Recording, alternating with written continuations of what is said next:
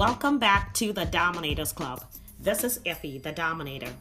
Today I want to talk about minding your business. You see, it's hard not to notice what other people are doing, especially with social media. People are always posting something about themselves, about their kids, their relationships, their families, their businesses. And if you're not mindful of yourself, you could spend all your time minding someone else's business. Sometimes we have opinions about what we think people should be doing, when in fact, we are the ones who need to figure out where we're going. Think about the time you invest looking at what other people are doing. You could be using the same time and energy in improving yourself. Successful people never worry about what other people are doing. Don't worry about who just bought a home, who just got married, who's engaged, who's pregnant, who's having kids. You see, all that stuff are not necessary for you.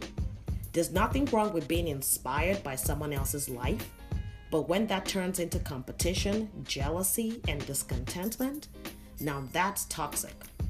And that's why I always end my podcast by saying, you were not born to compete. You were born to dominate. You were born to dominate the very things that once dominated you.